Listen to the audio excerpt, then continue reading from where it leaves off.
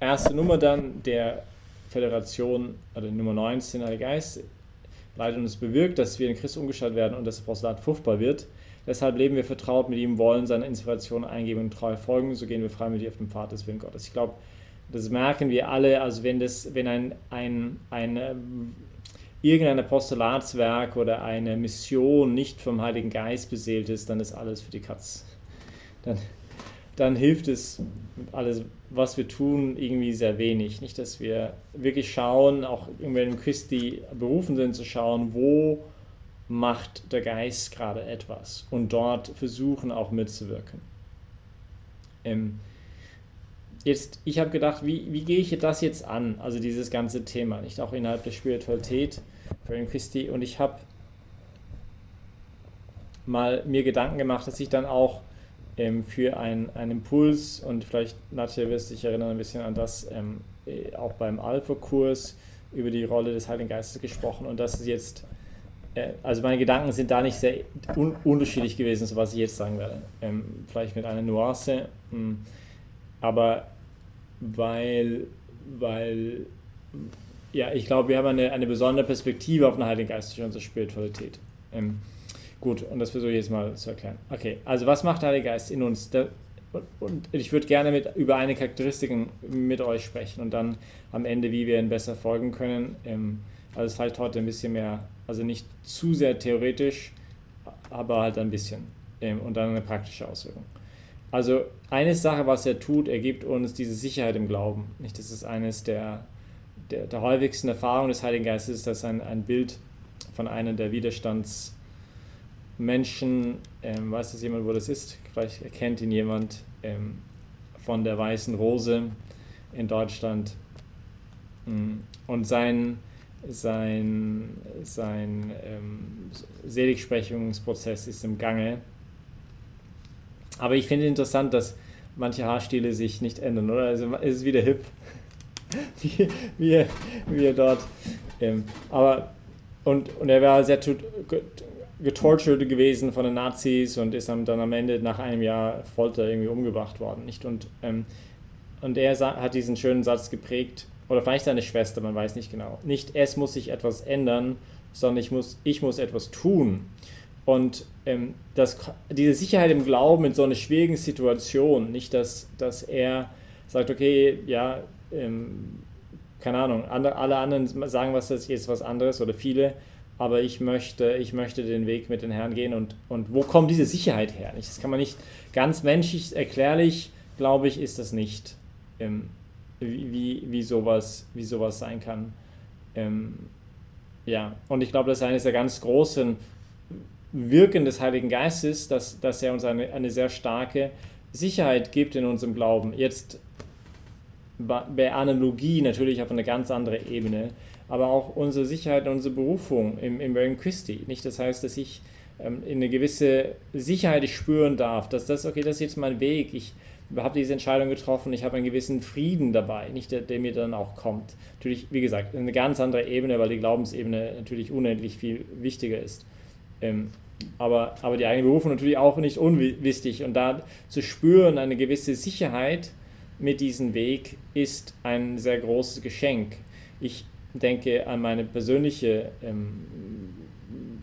Berufung. Also ich habe jetzt nie so große, also ich habe keine Zungenrede und keine anderen irgendwelche charismatische Begabungen gehabt in meinem Leben oder kein Prophetie oder kein Heilungscharisma oder kein Seelenschau-Charisma, wie der Pater Bernhard Wojcicki, ich glaube, das wahrscheinlich hat vom Heiligen Kreuz. Übrigens, man kann gerne für ihn beten, weil ich glaube, er liegt gerade im Krankenhaus mit Corona und geht ihm gar nicht gut. Aber wofür ich unendlich groß dankbar bin, ist, dass ich halt seit 25 Jahren so eine unglaubliche Sicherheit haben darf in meiner Berufung.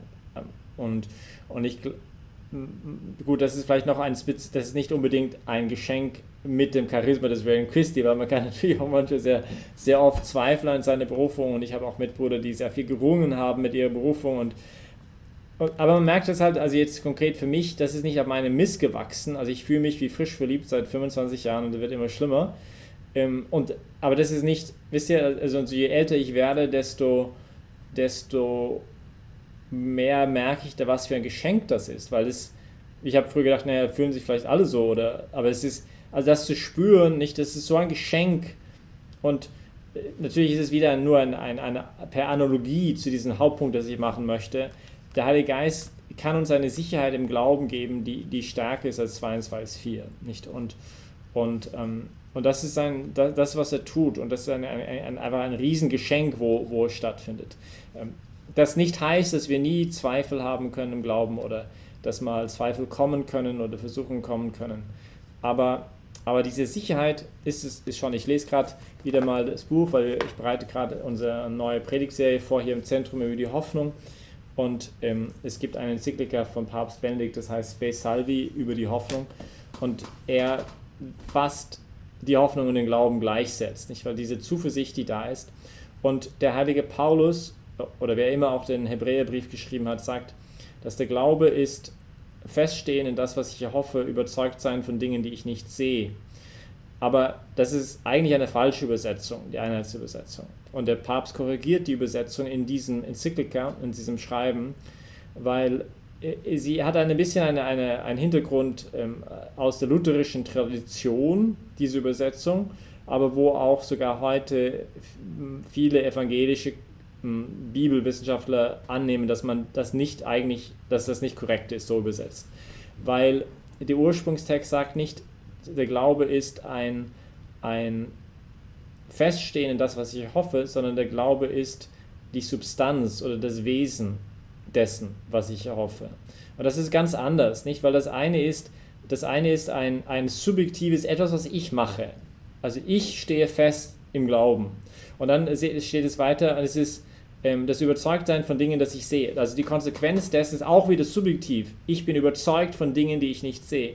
Aber der Urtext ist total objektiv. Also es ist nicht das Feststehen, das ich versuche zu tun, sondern es ist Berührung mit der Wirklichkeit, mit dem Wesen dessen, das, was ich glaube, selbst. Und die Konsequenz ist, dass es nicht ein Überzeugtsein von das, was ich nicht sehe, sondern es ist die Evidenz von das, was ich nicht sehe.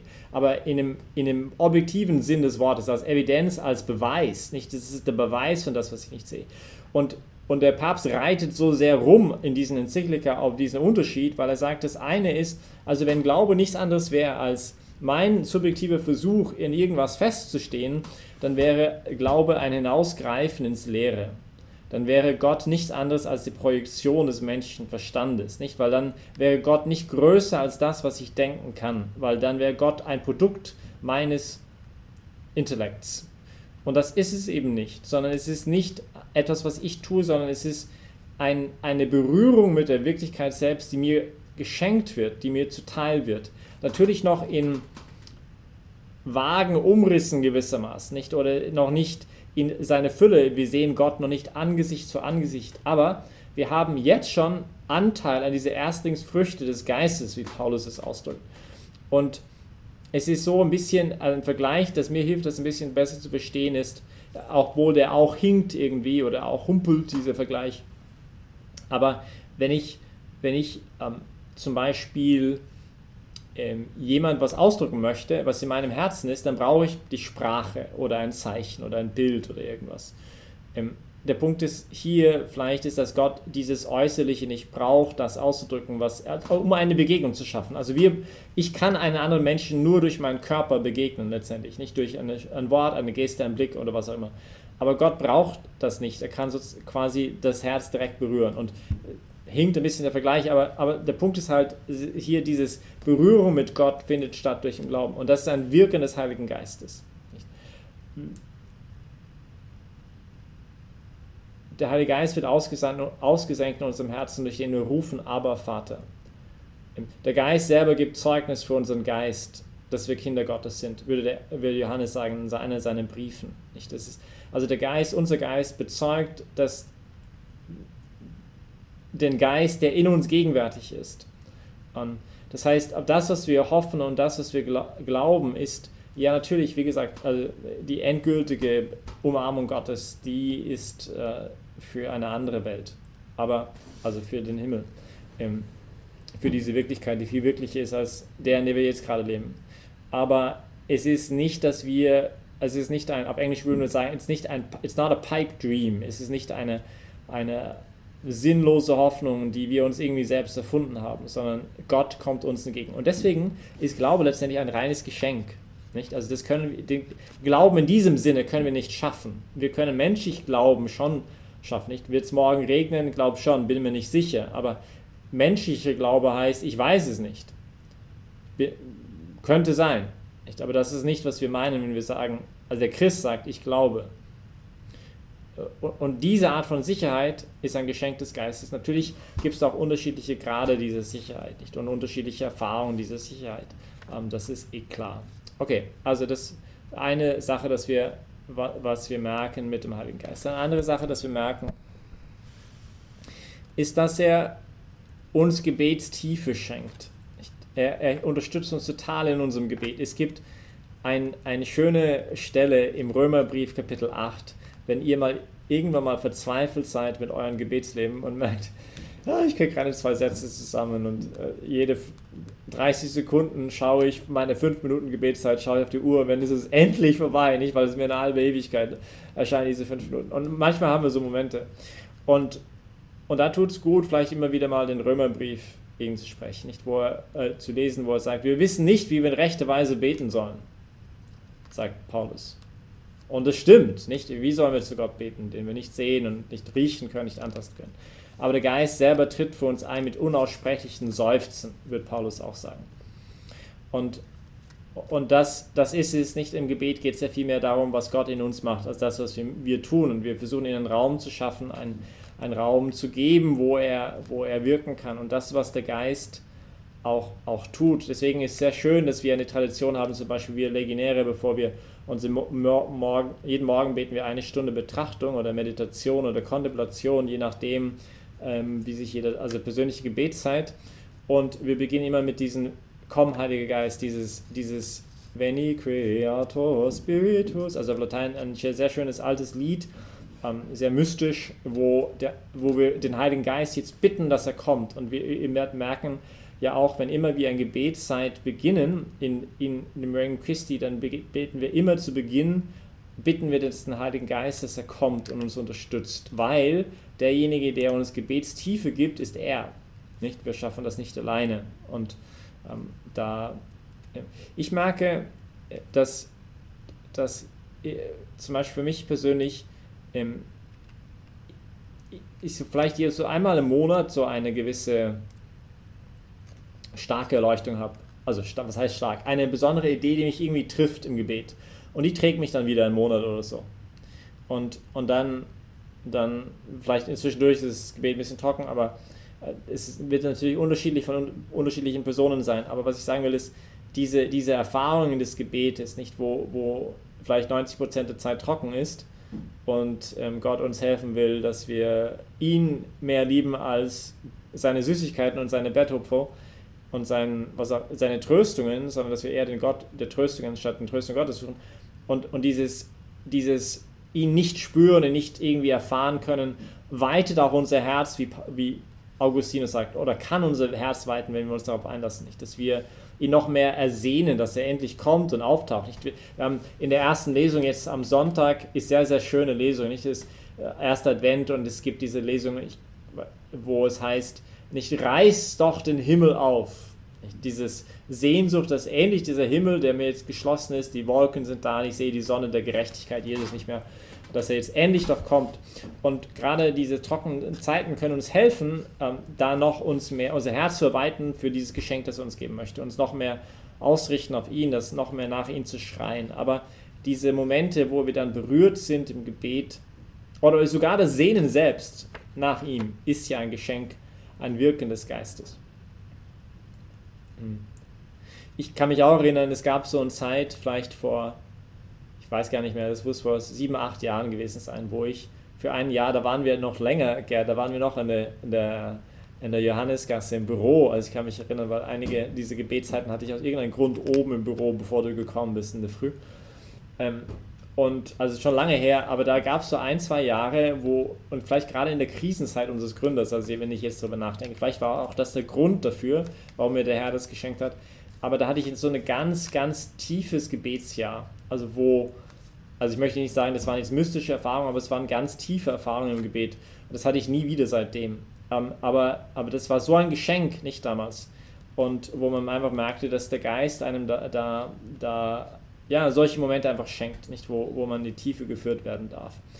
Ein weiteres Ding, was wir merken mit dem Heiligen Geist, ist, dass er uns führt in diese persönliche Beziehung zu Jesus Christus. Und wir haben vorher gesagt, dass wir eine christozentrische Spiritualität sind. Also es geht nicht darum, dass der Geist, also wir tun nicht den Geist gegen Jesus irgendwie nicht. Und da gab es sogar eine Häresie einmal, die gesagt haben, nicht, es gab die Zeitalter des Vaters, das war das Alte Testament, dann des Sohnes, so das Neue Testament, und jetzt kommt die Zeitalter des Geistes. Und das ist nicht katholisch, nicht christlich, dieser Gedanke. Also die Dreifaltigkeit ist überall gegenwärtig und jetzt ist nicht auf einmal eine andere Zeitalter als das von Jesus, sondern die Rolle des Geistes ist ja nochmal, uns zu verwandeln in Jesus Christus selbst. Für mich ein großes Geschenk, gerade auch das, nicht als Priester, aber leider, oder nicht leider, was heißt leider, ein Vorteil über die Laien, glaube ich, weil man halt so gefühlt darf so 30 Stunden in der Woche verbringen mit der Person, die ich am meisten liebe. Und das ist Exklusivzeit und das ist ein bisschen unfair. Nicht? Also weiß ich, wenn Gerd und Christina ihr 30 Stunden in der Woche Zeit hättet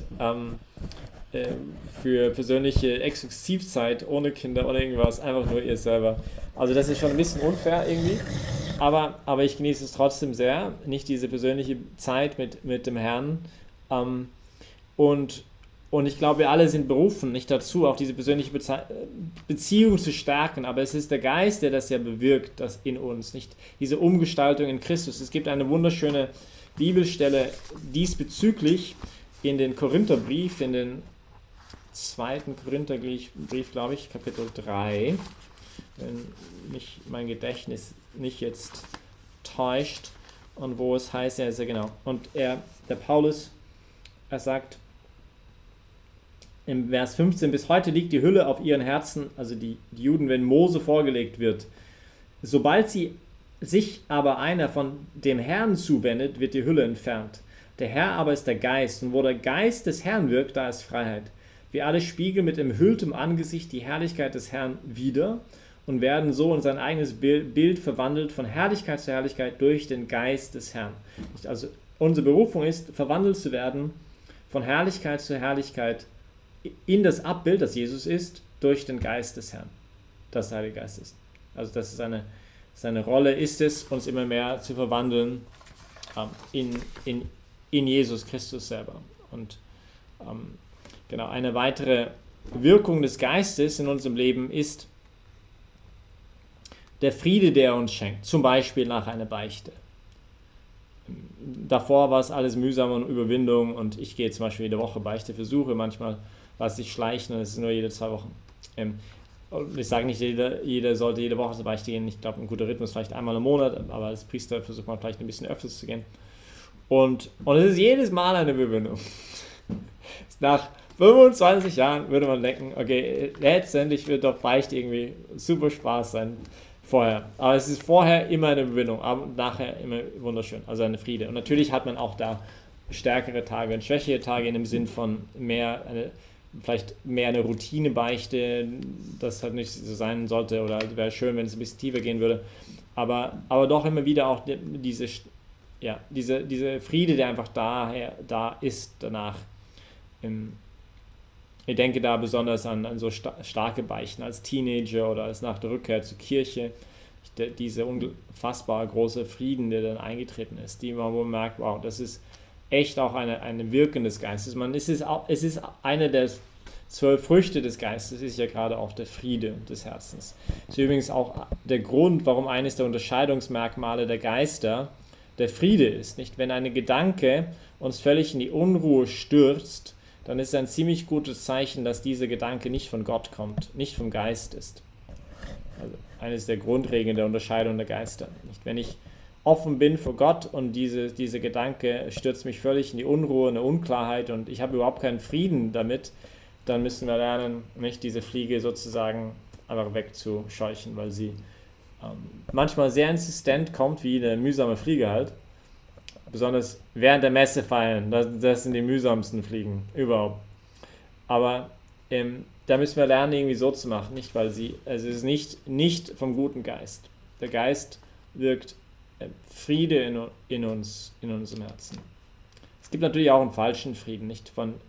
Ich raube die Bank 3-mal in der Woche und da versucht der böse Geist mich ein bisschen einzuschläfern und zu sagen, hey, genial, einfach weiter so, nicht? Also du bist super unterwegs, nicht?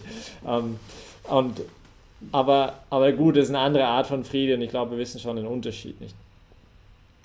Gut, eine weitere Sache, noch damit verbunden, ist, dass der Geist uns hilft, in diesem Frieden eine gewisse Ausgeglichenheit zu haben, aber auch in Bezug auf die Sicht auf die Dinge. Also hilft uns, das große Ganze zu sehen.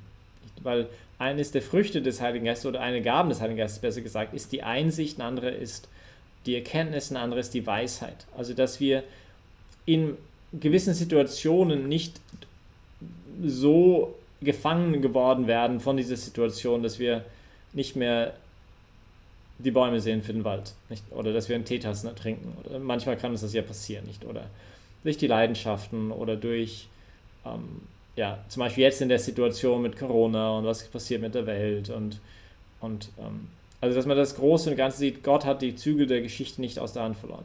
Und das gibt uns auch immer wieder einen gewissen Frieden, nicht, im Herzen. Ein Beispiel dafür dafür ist die heilige Jeanne d'Arc. Wenn man sie gefragt hat von den 3 Päpsten, die es gerade gibt, welches der richtige, und sie gesagt hat, ja, interessante Frage, ich habe jetzt Wichtigeres zu tun, vielleicht komme ich wieder darauf zurück. Also dass inmitten von Tumulten und Problemen und Schwierigkeiten dass ein gutes Zeichen des Geistes ist, dass er Frieden schafft, auch sogar inmitten von Stürmen in uns. Und er treibt uns auch die Wahrheit zu sagen, nicht zugleich. Also das ist nicht, der Geist ist ein Geist der Wahrheit, wird Jesus sagen. Und das bringt auch einen Friede mit sich. Also wenn wir wahrhaftig sind in das, was wir tun, im Regnum Christi auf Spanisch hat man öfters gesagt, dieses ser hombre de una pieza, nicht ein Mensch von ein Stück zu sein. Also nicht so viele Fassaden haben, wie es Situationen gibt, sondern dass ich wahrhaftig bin, dass ich authentisch bin. Dass es eine Übereinstimmung gibt zwischen was ich denke, was ich tue, das, was ich rede, das, was ich meine, das, was ich sage. Nicht, dass wir da eine Einheit sind, die Einheit suchen und dass dahinter die Wahrheit steckt, ist etwas, was auch ein Wirken des Geistes ist in uns und uns einen sehr großen Frieden gibt. Weil wir merken, wir sind eins mit uns und wissen aber auch gleich, diese Ordnung mit Gott ist da. Nicht? Weil Friede ist ruhende Ordnung und sagt Augustinus, Tranquillitas ordinis. Nicht? Der Friede kann entstehen, wenn Ordnung geschaffen ist in unserer Beziehung zu Gott, unter uns und zu mir selber. Gut, ein weiteres Wirken des Geistes, was wir halt auch merken, ganz kurz zur Zwischenfrage, ist niemand im Chat, oder? Der irgendwie wartet, reinzukommen oder so. Da hat mal jemand reingeschaut. Okay. Eine weitere Wirkung des Geistes ist gerade diese Sehnsucht. Der Geist schafft Sehnsucht in uns, vor allem im Gebet, aber nicht nur unbedingt im Gebetsmomenten, wo Gott uns irgendwie trifft. Und der heilige Vater, der Papst Benedikt XVI., machte mal eine Überlegung zu diesem Thema in einem Buch von ihm, Unterwegs zu Jesus Christus, wo er kommentiert eine Idee von den Phaedon von Platon, wo er schreibt über die Sehnsucht und dass gerade die Sehnsucht eine gewisse, also der Duden definiert die Sehnsucht, wenn ich mich richtig erinnere, als ein innigen, schmerzhaftes Verlangen nach etwas oder jemanden Entberntem oder Entferntem. Ein inniges, schmerziges Verlangen. Und das ist interessant, nicht, weil Sehnsucht lässt sehnen und das ist ein Schmerz, aber ein Schmerz, der nicht unbedingt jetzt negativ ist oder den wir nicht gerne haben wollen. Nicht gerade auch, wenn es um eine Liebessehnsucht geht zum Beispiel. Wenn ich jemanden sehr liebe und ich habe den Eindruck, dass da ein Pfeil in mein Herz geschossen worden ist. Und je größer diese Wunde sozusagen, desto größer derjenige wahrscheinlich, der den Pfeil geschossen hat. Und deswegen gerade auch in Bezug auf Gott, wenn er Pfeile schießt, das kann auch gewisse Wunden, also Sehnsuchtswunden hinterlassen.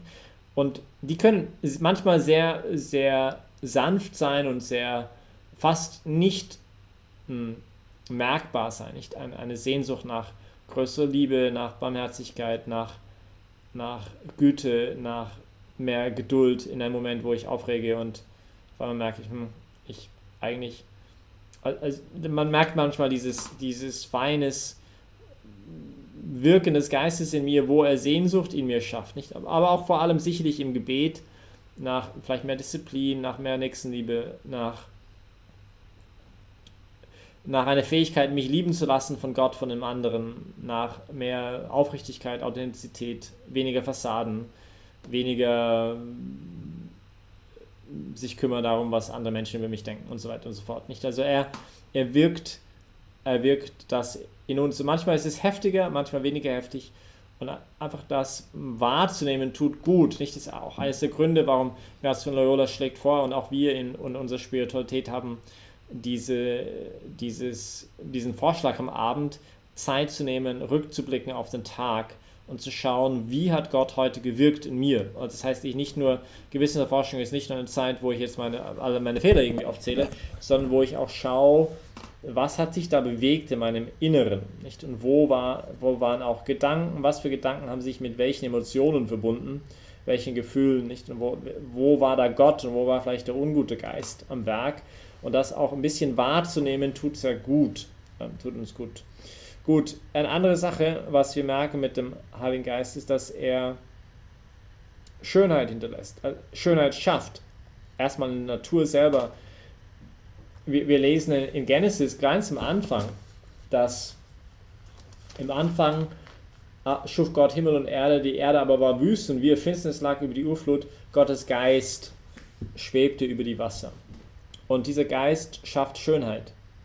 Schönheit in der Natur, aber auch eben in der Übernatur, in der Taufe, also als Jesus aus den Fluten herauskommt, schwebt auch ein Geist, der über diese Wasser des Jordanflusses. Und er schafft Neues, er schafft Schönheit auch in uns.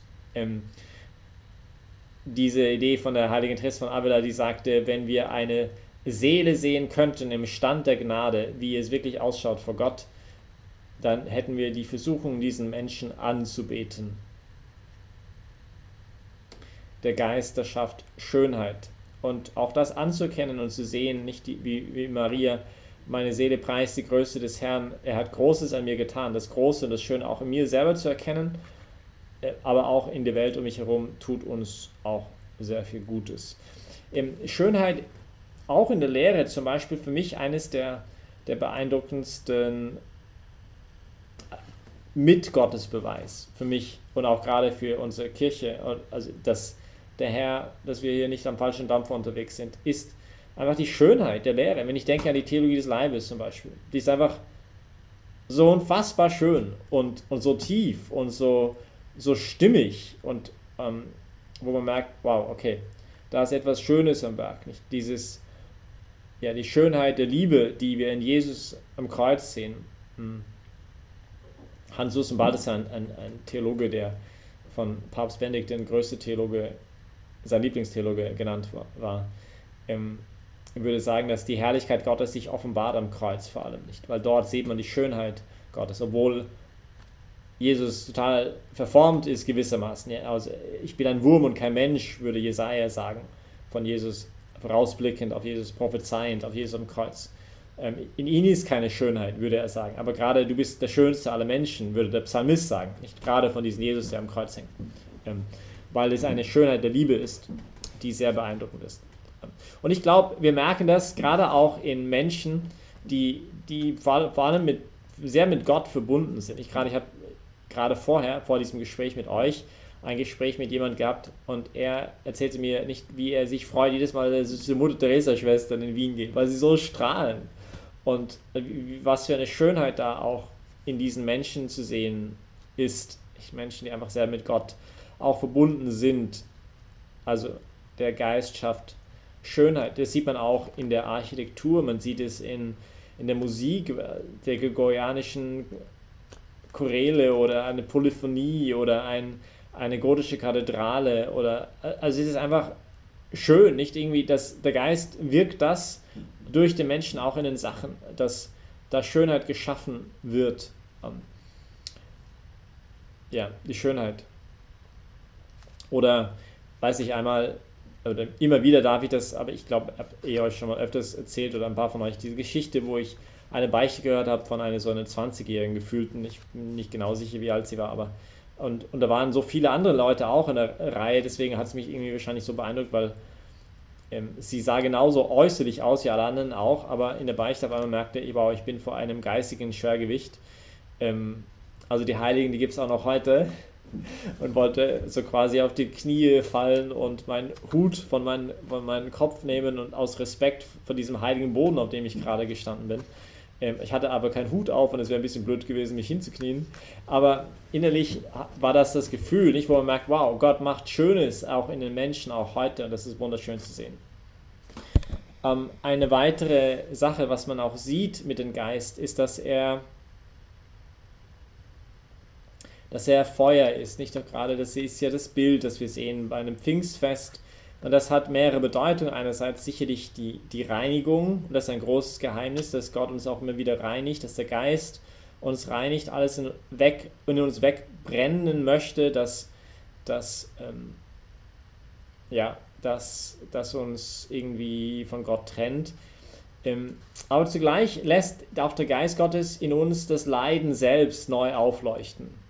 Und das ist vielleicht eines der beeindruckendsten Wirkungen des Heiligen Geistes. Also die Einstellung, die er schafft zum Leid im persönlichen Leben. Dieses Erlösen des Leidens.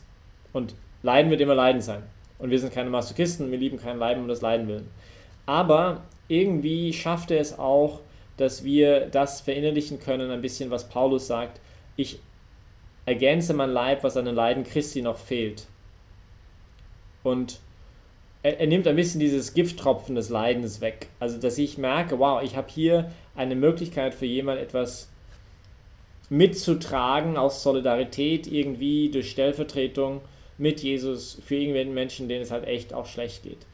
Und ich denke zum Beispiel eines der Ministries, eines der Apostolate, die wir hier im Zentrum haben, ist von ein paar Müttern geleitet, die Kinder verloren haben.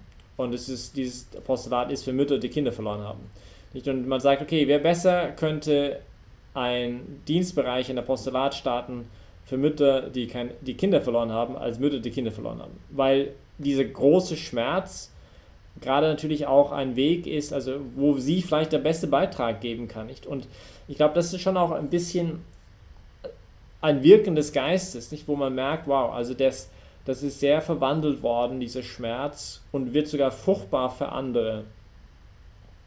Großes Geheimnis, und doch merkt man das immer wieder, nicht? Oder immer wieder Mitbrüder, die erzählen vor Exerzitien oder für irgendeine ganz wichtige Sache, dass alles möglich passiert und sie krank werden und alles schief geht, und genau wie das alles zu verstehen ist, schwierig, aber wo man merkt, wow, okay, wenn man da aufhorchen kann, sagt, okay, Gottes Geist ist da am Berg, und irgendwie gibt es dann ein geistiges Ringen, das soll hier sehr fruchtbar werden, da macht Gott etwas. Die Mutter Teresa sagte, ich habe den Paradox gefunden, that if you love until it hurts, there can be no more hurt, only more love. Ich habe den Paradox irgendwie entdeckt, dass wenn du liebst, bis es weh tut, dann gibt es kein Weh mehr, sondern nur noch Liebe.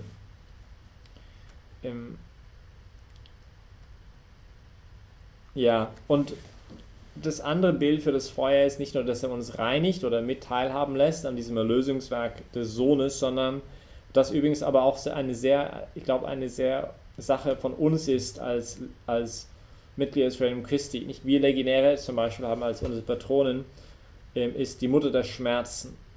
Und auch Regnum Christi hat eine ganz wichtige Rolle zu spielen. Diese Maria, die am Fuß des Kreuzes steht und mitleidet mit dem Sohn. Und das ist auch zu finden in unserer Liebe zu der Herz-Jesu-Verehrung, die ersten Freitage, diese Idee der Wiedergutmachung oder dieses Stellvertreten für andere mit dem Herzen des Herrn. Also eine neue Sicht auf das Leid. Nicht, weil wir alle haben irgendwelche Leiden und Kreuze irgendwie immer zu tragen. Die Frage ist halt nur, wie geht man damit um? Und gut damit umgehen zu können, ist auch ein Wirken des Geistes.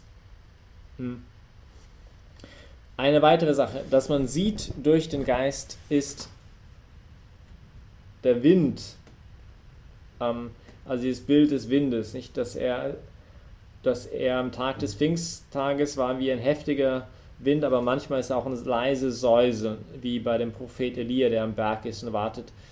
Und Gott ist nicht im Erdbeben und nicht im Sturm und nicht im Feuer, sondern er ist in diesem leise Säuseln des Windes. Das heißt, manchmal ist er ziemlich zart und andere Male ist er eher wie ein starker Tornado. Es geht ein bisschen in die Richtung von einem Frieden von vorher, also wenn es ein zarter Wind ist, also wenn wir überlegen, okay, es kommt ein Gedanke zu mir und es ist jetzt, wessen Geisteskind ist dieser Gedanke? Weiß nicht.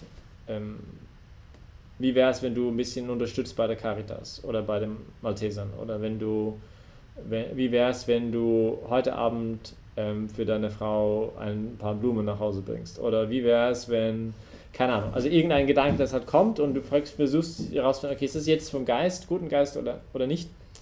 Und nochmal dieses leise Säuseln des Windes, ist ein gutes Zeichen, dass es, also der Frieden schenkt, nicht, wenn dieser Gedanke Frieden schenkt und mich aufbaut und mich noch mehr Hoffnung bringt und mich motiviert und nach oben leitet, dann ist es ein gutes Zeichen, dass es dieser Wind vom Gott kommt. Aber der Geist ist eben kein Wasser auf Stein, sondern Wasser auf einen Schwamm. Nicht der Tropfen, der runterkommt, er geht ein in diesen Schwamm, wie Wasser in einen Schwamm hineindringt. Aber es macht nicht Platsch, wie auf dem Stein. Und das ist wichtig, glaube ich, gerade wenn es um eine tiefere Unterscheidung der Geister geht. Weil der Unfriede ist immer, ohne Ausnahme, ein Zeichen des Ungeistes. Der Unfriede. Aber mit dem Frieden, warum ist das so? Weil Gott, mit dem Frieden muss man ein bisschen näher hinschauen, weil Gott, oder besser gesagt, der Ungeist, der böse Geist, kann sich verkleiden als Engel des Lichtes, aber andersrum geht nicht. Also Gott verkleidet sich nicht als Engel der Finsternis. Und daher ist der Unfriede immer ohne jegliche Ausnahme ein Zeichen des Ungeistes. Also die Gedanken, die da mal kommen in diesen Aufgewühltsein, die sind nicht von Gott. Aber mit dem Frieden muss man manchmal ein bisschen näher hinschauen. Und der Unterschied ist halt ein bisschen das, nicht zwischen Wasser auf einen Schwamm oder Wasser auf einen, weil ganz verkleiden kann der böse Geist sich nicht.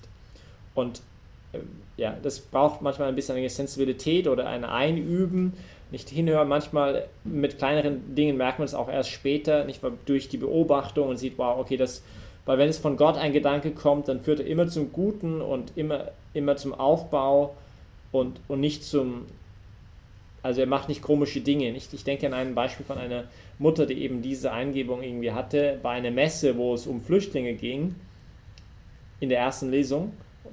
Und sie dann einen Gedanke hatte, obwohl sie super aktiv war, schon bei der Caritas, dass sie noch das liegen lassen sollte und bei einem Flüchtlingsprojekt mitmachen sollte. Und sie hat einen großen Frieden dabei, es kam ihr in der Messe, sogar wo es vom Wort Gottes nicht, also sie war ganz überzeugt, sie sollte das tun. Hat das dann auch ziemlich schnell gemacht und die Caritas-Sache liegen gelassen und hat mit dem Flüchtlingsprojekt mitgeholfen. Aber es wurde immer mühsamer und mit der Zeit gab es dann Probleme in der Familie und in der Ehe, weil sie nur noch das gemacht hat und keine Zeit hat wirklich mehr für die Kinder und es war Cause of Stress und so weiter und so fort. Und immer mehr merkt man, und dann ist sie dann irgendwann mal, Gott sei Dank, mit einer Hilfe von einem geistigen Begleiter auch zurückgegangen zu diesen ersten Momenten, also dieser Eingebung, und weil sie hatte den Eindruck, es war Friede da, aber dann, als sie dann halt nochmal näher hingeschaut hat, hat sie gemerkt, nein, eigentlich, wenn ich ehrlich bin, also es war nicht wie ein Tropfen Wasser auf den Schwamm, sondern eher ein Tropfen Wasser auf den Stein. Und da war so ein Platscher und so ein falscher Friede, der schon gekommen ist, aber es war anders als ein Gedanke, der wirklich tief von Gott kommt. Das heißt, eben mit den Frieden-Dings muss man manchmal ein bisschen näher hinschauen. Aber gut, manchmal ist der Geist eben ein leises Säuseln und manchmal ist er ein starker Sturm. Er gibt uns auch gerade zum Beispiel die Gabe des Geistes, der Starkmut, des Mutes. Ich denke an einen Moment, ich weiß nicht, ob einige von euch kennen Pater Klaus. Pater Klaus ist ein unglaublich toller Priester und bin sehr dankbar, ihn kennenzulernen. aber nach 9 Uhr am Abend ist er nicht zu gebrauchen. Also, das heißt, er braucht seinen Schlaf, unbedingt. Und wenn er seinen Schlaf nicht hat, dann das ist nicht gut. Und, aber es gab so eine Zeit, wo er ein Projekt in Deutschland hatte, wo er halt die Geschichte erzählt, nicht so während einem halben Jahr oder so musste er dieses Projekt aufbauen. Das war damals die Schule von uns da in der Nähe von Köln, wo er einfach das überhaupt nicht gespürt hat. Und das war sogar, wo diese Gabe der Starkmut sogar auf ihn physisch ausgewirkt hat, nicht? Wo er so einfach spürbar merkte in ihm eine Energie, die nicht ganz normal war. Jetzt vielleicht eine außergewöhnliche Form, wie man diese Gabe des Geistes, des Starkmuts manchmal spürt. Manchmal ist es viel leichter. Also wenn zum Beispiel, ich bin in einer Gruppe von Leuten und die reden alle schlecht über jemand anderen, und auf einmal merke ich, dass ich eine Kraft habe, jetzt auch was zu sagen oder nicht mitzumachen. Oder? Und es kann eben auch eine Gabe des Geistes sein, wo er mehr wie ein Tornado, wie einen guten Tornado wirkt und nicht wie ein leises Säuseln. Ja, das habe ich vorher schon erwähnt, das werde ich nicht nochmal vertiefen, das ganze Thema Gebet, wo er uns hilft, wenn wir nicht selber wissen, wie wir beten sollen. Eine weitere Sache, dass der Geist macht, ich habe hier irgendwie, mir fehlt ein Slide, aber würde ich gerne noch sagen wollen, und zwar, das ist die Einheit. Also der Geist schafft Einheit, ein weiteres Wirken, das er hat. Und warum? Weil er die Einheit zwischen Vater und Sohn ist. Nicht, der kann nichts anderes außer Einheit schaffen. Und das heißt, auch eines der Grundformen der Unterscheidung der Geister, ob jetzt etwas wirklich vom Geist ist oder nicht, ist, ja, wie geht das da? Also mit den Spannungen und so. Nicht? Das heißt nicht, dass es auch Momente geben kann, wo nicht Spannungen da sind. Aber ich merke zum Beispiel hier, manchmal gibt es so Treffen, wo wir über Dinge nachdenken oder Projekte besprechen. Und auf einmal so ein Ungeist da. Nicht? Und jeder ist angezipft auf den anderen. Und wo ich checke es nicht immer, aber wenn ich es checke, dann sage ich, stopp, einen Moment, kurz Pause, jetzt beten wir mal zum Heiligen Geist. Weil irgendwie ist hier was im Raum gerade, das nicht da sein sollte. Und wo man merkt, nein, der Geist schafft Einheit. Einheit in der Kirche, er ordnet die Charismen. Deswegen gibt es auch zum Beispiel ein Magisterium, nicht der Romano Guardini, der sich mal fragte, warum gibt es eine Kirche überhaupt, sodass nicht jedes Mal, dass jemand das Wort Gott in den Mund nimmt, nicht nur sich selbst meint einfach, nicht sagt Gott, aber eigentlich meint er nur sich selbst. Also dieses Korrektiv, dieses Geschenk des Magisteriums auch, die Geschenk, warum es ein Lehramt gibt in der Kirche und nicht jedes Mal, dass zum Beispiel der Papst seinen Mund aufmacht, natürlich. Aber doch, dass wir irgendwie, also, und da gibt es diese Einheit in der Kirche, weil jeder noch eine andere Funktion, eine andere Rolle zu spielen hat. Manche sind mehr die Propheten, manche sind mehr die Lehrer, manche sind mehr die Evangelisten, manchmal sind diejenigen, die Bodentruppen sozusagen, die einfach schauen, dass alles gut läuft, dass Leute genügend zu essen haben, keine Ahnung. Aber jeder, er fügt den ganzen Leib zusammen in der Einheit. Er drängt auch dazu zu der Einheit unter uns Christen natürlich, nicht, weil eine der großen Skandale oder halt Dinge, die natürlich ein großes Skandal sind, ist gerade dieses Nicht-Eins-Sein unter uns. Und da denken wir an das Gebet von Jesus im Kapitel 17 von Johannes Evangelium, wo er um die Einheit bittet. Und ich meine, ich habe einen großen Respekt heute für die Freikirchen, auch vieles, was wir hier gelernt haben, wir haben einiges von denen auch mitbekommen. Aber ich glaube auch, was der Geist schon auch macht, ist also eine Schwachstelle, wo man definitiv sieht. Ich denke zum Beispiel meinem Dorf, wo 30 verschiedene Freikirchen gefühlt gab. Und jedes Mal, wo jemand einen Streit hatte, also als ich da war, gerade einen Streit mit einem Pastor und hat eine neue Kirche aufgemacht. Das ist halt also das Charisma des gerade auch des Papstes und so, ist ein unglaubliches Geschenk. Und ich würde sagen, eine Geistesgabe wahrhaftig des Geistes, um für die Einheit der Kirche auch irgendwie zu gewährleisten, nicht? nicht, dass wir 100.000 Splittergruppen haben, die jedes irgendwie was anderes sagt. Und ich finde aber auch, dass der Geist Gottes auch irgendwie die Kirche in diese Richtung heute bewegt. Nicht? Zum Beispiel, ich denke an einen berühmten amerikanischen Pastor, mit dessen Bücher uns auch etwas, also ziemlich inspiriert haben, von Rick Warren in Saddleback in Kalifornien. Und wo ein Mitbruder erzählt, er war mal dort, das kennenzulernen, und er war in der vordersten Reihe, und da weiß ich, sind 20.000 Leute da. Und irgendwie hat der Pastor ihn gesehen, und nach der Messe, weil er so gekleidet war als katholischer Priester, und geht zu ihm und nimmt ihn beiseite und gibt ihn in sein Büro, und da hatte er so 6, 7 verschiedene Bilder von Papst Franziskus, verschiedene Größen, und wollte ihm eine dieser Bilder schenken. Nicht? Und so war like, wow, was für ein Zeichen, nicht? Oder er hatte auch selber ein Treffen gehabt mit dem Papst Franziskus vor ein paar Jahren, nicht? Und wo er sagte, wir müssen vielleicht neu überlegen, die Rolle des Papsttums in der Kirche.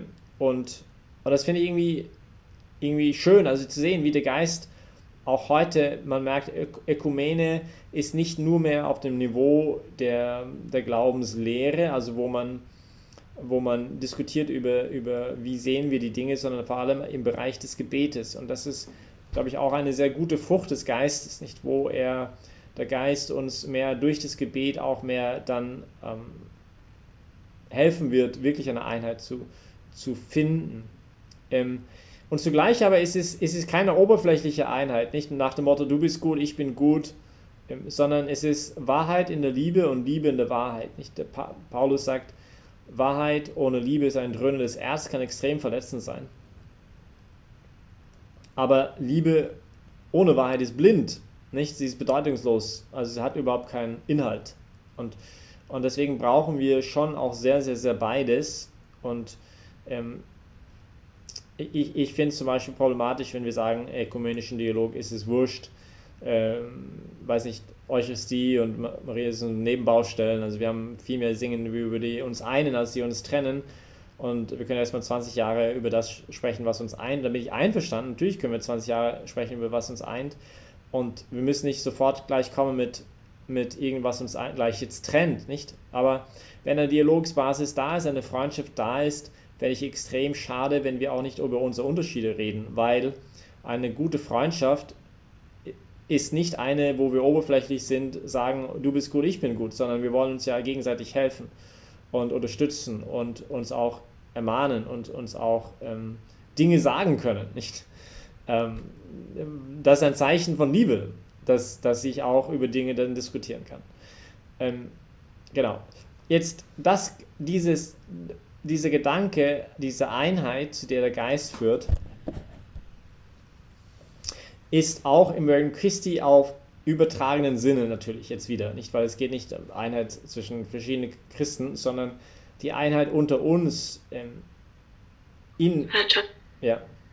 Ich glaube, der Gerd möchte wieder rein. Achso, okay. Wie mache ich das jetzt? Ich glaube, ich muss man nochmal so machen und dann wieder zum Zoom gehen. Sorry, ganz kurz, ich weiß nicht, wie ich das jetzt mache, dass ich euch wieder alle sehen kann. Wo ist mein Zoom-Treffen hingegangen? 3 Personen sind im Wartezimmer. Sorry, ganz kurz, ich check's nicht, wie ich reinkomme. Okay, da ist das. Ich glaube, ich muss mal den Bildschirm stoppen zu teilen. Ah doch, das sind da einige, alle zu lassen. Oh Mann, ich hoffe, es waren nicht viel mehr Leute im Warteraum. Aber gut. Ja, also, sorry, heißt ich wusste nicht, wie ich das jetzt machen sollte. Ich musste irgendwie Bildschirm aufhören zu teilen. Ich glaube auch jetzt übertragen im Sinne, und heute ist es zu lange geworden. Ich mache aber trotzdem noch fertig, und wir können nächstes Mal wieder mehr Zeit geben für gegenseitige Diskussionen und so. Aber auch die Einheit unter uns im Regnum Christi, und ich glaube, das ist jetzt noch zunehmend wichtiger, weil durch die ganze Erneuerung des Regnum Christi, also früher ist einfach Einheit ein bisschen verordnet gewesen von oben. Ich meine, jetzt übertrieben, aber manchmal leider schon, nicht ein bisschen. Und durch gewisse Regeln, durch Art und Weise, wie man gemacht hat. Und ich glaube, durch eine viel größere Freiheit, die uns geschenkt wird, ist dieses Thema Einheit einfach wichtiger geworden. Schauen, wie können wir Einheit promoten. Ich glaube aber, das Potenzial hat, jetzt wirklich echter zu sein und viel tiefer zu sein als vorher. Ich möchte nicht sagen, dass es vorher keine echte Einheit gab. Aber es gab auch manchmal hier vielleicht doch wirklich auch Auswüchse durch ein zu sehr, okay, das Äußerliche, wir haben allen Seitenscheitel, als wir Legionäre, nicht, wir kleiden uns genau gleich, wir machen das gleich von morgens bis abends. Und wir reden uns alle mit sie an und so. Das ist, ja, also jetzt übertrieben, ein bisschen überspitzt gesagt, aber die Einheit ist ja nicht in den Äußerlichkeiten, sondern sie ist im Herzen und sie ist in den Charisma selber, das Wesentliche des Charismas. Da müssen wir die Einheit suchen, genauso wie ein Ehepaar oder eine Beziehung, wenn du nur die äußerlichen Dinge, natürlich wird es dann Auswirkungen haben auf die äußerlichen Dinge, aber es muss erstmal hier drin sein. Und ich glaube, das ist jetzt für uns einfach eine weitere Herausforderung, dass wir echt die Einheit auch suchen und dass wir dann uns da führen lassen vom Geist. Und zum Beispiel möchte ich ein Beispiel geben und weiß ich, das ist vielleicht sogar ein bisschen ein Diskussionspunkt für nächstes Mal, aber ich merke das, also gerade auch hier zum Beispiel, wir in Wien, nicht? Wir haben uns entschieden, dass wir ein modernes Worship-Stil von Musik machen. Und traditionell in unserer Gemeinschaft haben wir das eher nicht gemacht, sondern wir haben eher Gregorianisch und Polyphonie und so klassische Musiklieder gemacht und so weiter. Aber der Punkt, den ich machen möchte, gut, ja, unser Hauptgrund dahinter, weil wir vor allem halt fernstehende Menschen erreichen möchten, also es ist mehr ein missionarischer Gedanke dahinter gewesen, als irgendwas anderes. Aber es gibt auch mittlerweile doch einige, zum Beispiel Legionäre und auch Mitglieder der Regnum Christi, die total, wir hätten früher gesagt, Charismatiker sind. Nur ich würde das nicht ganz so richtig beschreiben, sondern ich sage, der Geist ist ja nicht, wie soll ich sagen, die Charismen, die es ja gibt, die ist ja nicht gebunden durch ein Charisma, eine gewisse Spiritualität innerhalb der Kirche, sondern sie können in jeder Spiritualität auftauchen. Nur, und das ist wieder der Punkt der Einheit, wie diese Charismen gelebt werden, wird anders sein. Also zum Beispiel die Art und Weise, wie ein Legionär vielleicht jetzt Charismatiker ist, in dem Sinn von Lobpreis machen oder so, wird anders sein als ein Loretto-Mitglied. Und das ist jetzt nicht, das eine ist besser, das andere ist schlechter, es ist einfach anders. Und zum Beispiel, wir sind sehr geprägt durch unsere Spiritualität für etwas, glaube ich, das tiefer geht als die äußere Form von einer gewissen Schlichtheit in das, was wir tun. Nicht? Also Jesus ist für uns König, er ist Löwe, aber er ist auch Lamm. Nicht? Und also wir schauen nicht so sehr auf, also zum Beispiel in die Art und Weise, wie wir Priesterliturgie feiern. Es ist nicht dass genau die Form halt sehr feierlich und genau, also ich muss genau so die Hände halten. Und das ist legitim, das kann man ja machen. Und das ist ein großer Wert. Und manche, zum Beispiel Benediktiner oder zum Beispiel die Rochuspfarre, ist auch so ein Beispiel, wo das sehr, sehr gepflegt ist. Und das ist auch sehr schön und sehr legitim und sehr wunderbar. Nur unsere Art ist vielleicht ein bisschen schlichter dort. Und das heißt, die Art und Weise, wie ich Worship machen werde, ist einfach anders als jemand, der zum Beispiel das bei den Lorettos macht. Oder, also die Einheit ist nicht auch in der Musik, zum Beispiel in der Musikstil überhaupt zu suchen. Nicht? Weil zum Beispiel die Jesuiten, wenn man überlegt, als die angefangen haben mit Barock und aufgehört haben, Gregorianik zu singen, auf einmal Musiklieder zu nehmen, sogar wieder, oder die Redemptoristen, nicht der heilige Alphons Maria Liguri, der einfach Volkslieder genommen hat und ihnen also die Melodien und dann halt christlichen Inhalt gegeben hat, oder jetzt die Jesuiten, dieses Beispiel weiter zu folgen, sind nicht auf einmal untreu zu ihrem Charisma geworden, weil sie auf einmal einen anderen Musikstil adoptiert haben. Teilweise wegen der Mission, nicht? Weil das gerade in der Zeit nicht der Calvinismus und alles ist schwarz und irgendwie dieses traurige, trübselige so ein bisschen, also nicht zu sagen, dass alle Calvinisten trübselig sind, möchte ich nicht sagen, aber gerade in die Kirchen halt, man wollte die Freude des Glaubens wieder durch die Barockzeit auch vorzeigen, aber das heißt, ein anderer Jesuit, der vielleicht jetzt gerade in Indien ist und das ganz anders macht, oder in China, das heißt nicht, dass sie jetzt alle auf einmal eine große Unheit haben in ihren Jesuiten sein, nur weil sie eine andere Form auf einmal, äußerliche Form feiern. die Einheit muss tiefer gesucht werden. Das ist das Einzige, was ich sagen möchte. Es gibt nur dieses eine Beispiel davon. Und ich glaube halt auch gerade, dass das Schöne, was ich finde, gerade auch vom Regnum Christi, ist, einer unserer Prinzipien ist Flexibilität gemäß Zeit und Ort. Das ist eine so unserer apostolischen Prinzipien, die wir später in dieser Serie auch, werden wir so solche Maxime näher anschauen. Aber das ist ja auch wiederum eine Wirkung des Geistes, nicht? Weil der Geist, wo der Geist ist, dort ist Freiheit, sagt Paulus. Und der Geist weht mal so und der Geist weht mal so. Aber das heißt nicht, dass ich mich sorgen muss. Es ist gerade dort, wo jemand nicht um seine eigene Identität weiß, dass man sich auf einmal sehr stark an äußere Formen klammern kann.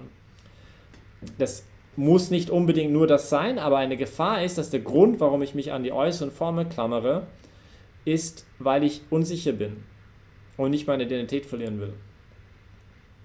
Und eigentlich sollte es überhaupt kein Problem sein für uns, mit allen möglichen Leuten in Diskussion zu kommen und in Gespräch zu kommen, wenn ich weiß, wer ich bin, innerlich. Nicht? Und das schafft dieses Innerliche. Und das Problem ist halt, das Innerliche ist manchmal schwerer zu definieren. Deswegen hängt man sich leicht an äußerliche Formen. Nicht dieses Innerliche, also die Art und Weise, wie wir leben, unsere Kultur, die wir haben, der Geist, den wir leben, der ist schwerer in Worten zu fassen und den kannst du nicht so leicht festnageln an etwas. Aber eben, so ist es halt mit dem Geist. Okay, aber das Thema ist viel zu lange. Eine letzte Sache, wo der Geist auch noch wirkt, total ist in den Sakramenten. Nicht? Und das ist auch eines der Gründe, also der Hauptorte, wo der Geist Gottes wirkt, ist in den Sakramenten. Objektiv jetzt gesehen. Natürlich hängt die Art und Weise, was ich davon empfange, sehr stark ab von meiner inneren Disposition, meiner inneren Haltung. Aber das ist eines der Gründe, warum wir in unserer Spiritualität sehr stark betonen, immer wieder, eine gesunde Spiritualität hat die Sakramente im Vordergrund. Also es ist nicht in erster Stelle die 5. Novene zu der heiligen Philomena von ich weiß nicht was. Obwohl nichts gegen eine 5. Novene zur heiligen Philomena von sowieso. Nicht nur, es soll nicht Priorität, also es gibt eine gewisse Rangordnung und das ist wieder ein Wirken des Geistes, wie er unsere Spiritualität auch hier auch ordnet. Nicht? Wie er hinschaut und sagt, und die höchste Rangordnung hat sicherlich, also wie ist mein Eucharistie-Verständnis, wie ist meine Nähe zum Herrn in der Eucharistie und wie lebe ich die Beichte, nicht gerade auch diese Sakramente. Aber auch aus der Taufe heraus zu leben. Nicht? Das ist auch eines der, das führt zu hat sehr viele Konsequenzen und Entscheidungen, was wir dann tun. Weil, wie Mutter Teresa sagen würde, wer Christus nicht gibt, gibt zu wenig. Und deswegen auch in unseren karitativen Sachen, alles was wir tun, wollen wir schon auch schauen, dass es zu einer inneren Erneuerung des Menschen kommt und nicht nur, also dass wir nicht rein jetzt irgendwie Sozialarbeiter werden in das, was wir tun. Nicht, weil der Mensch aus der Taufe erneuert wird im Geist.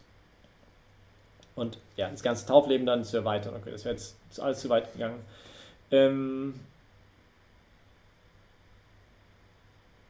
Genau, vielleicht ein allerletzter Gedanke, was ich immer mit euch teilen möchte. Und zwar ist das, dass der Geist sich ausgießt, trotz und vielleicht sogar öfters in unserer Gebrochenheit, in unserer Schwäche. Und ich glaube, das sollte uns sehr viel Mut geben. Ich glaube, wir selber als Bewegung, als apostolische Apostolatsbewegung, geistige Familie, sind ein flagrantes Beispiel dafür, dass das geht. Ja? Also ich durfte vor einigen Jahren mal einen Vortrag halten bei der Wirtschaftskammer in München, Ja, keine Ahnung, warum man mich da eingeladen hat. Aber ich sollte reden über, was war das? Irgendwie Erfolg und Persönlichkeitsbildung, keine Ahnung, irgendwie so ein Thema. Und da waren halt einige Unternehmer und dann ich und die Leute haben sich sicherlich gefragt, um Himmels Willen, was macht jetzt der Pfarrer da?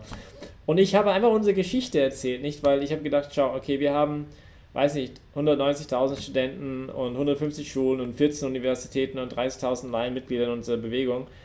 Und wir haben gerade eine riesen Krise gehabt, nicht? Und eine absolute Führungskrise.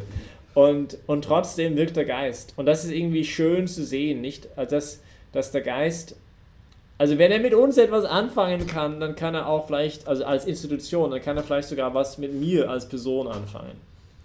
Und das finde ich sehr schön. Ich kann mich erinnern, ich weiß nicht, ob ihr euch erinnern könnt, Gerd und Christine, an diese Zeit, aber als das Krise hochkam mit dem Gründer, ich bin da rumgereist und habe die verschiedenen Mitglieder versucht, das Unerklärliche zu erklären. und war ziemlich deprimiert und sie haben versucht, so ziemlich alle, ihr alle habt mich versucht aufzubauen und so oft habe ich das Kommentar bekommen, ja eben, wenn Gott durch den, trotz all den furchtbaren, schrecklichen Dingen, das er gemacht hat und diese nicht zu verkleinern, was bewirken konnte, dann vielleicht kann er auch durch mich was machen. Und das gibt Hoffnung, nicht, dass Gott in der Gebrochenheit des Menschen auch Großes wirken kann. Und ich glaube, dass es auch einen sehr starken Einfluss hat, diese Gedanke auf unsere Spiritualität, weil zum Beispiel wir niemals sagen würden, okay, du musst jetzt erstmal 9 Doktorgrad gerade haben und Akademikertitel und ich weiß nicht was alles, bevor du zum Beispiel beginnst zu evangelisieren oder bevor du beginnst, ein Projekt anzufahren. Es muss nicht alles perfekt sein. Nicht, beginn einfach mal. Und natürlich, das heißt nicht, dass wir fahrlässig und könnte manchmal eine Versuchung sein, ein bisschen unterwegs sind und die Dinge nicht gut, wir wollen die Dinge gut machen, aber es muss nicht immer alles, es kommt nicht aus einem Perfektionismus heraus, nicht, wo alles immer perfekt sein muss, sondern ich weiß, ich bin ein gebrochener Mensch und ein schwacher Mensch und Gott kann trotzdem etwas Gutes durch uns machen.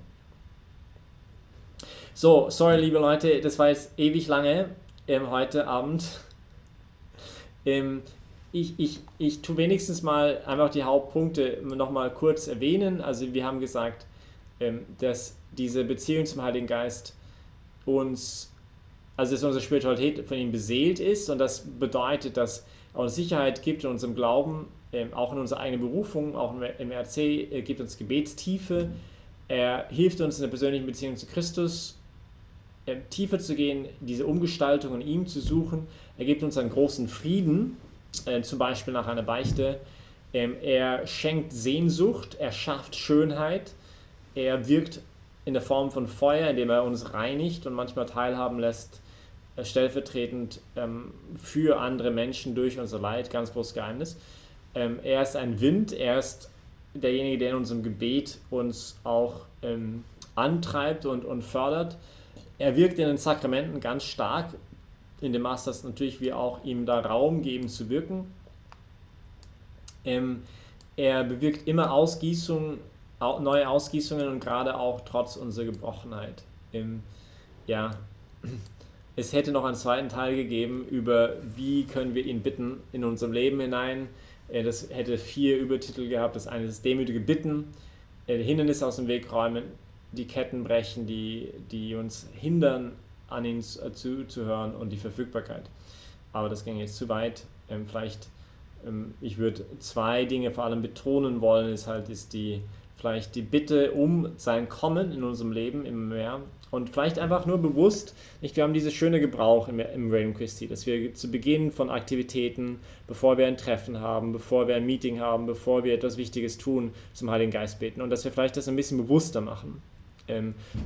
Vielleicht auch ganz besonders am Anfang von unserer Gebetszeit einfach ganz bewusst bitten.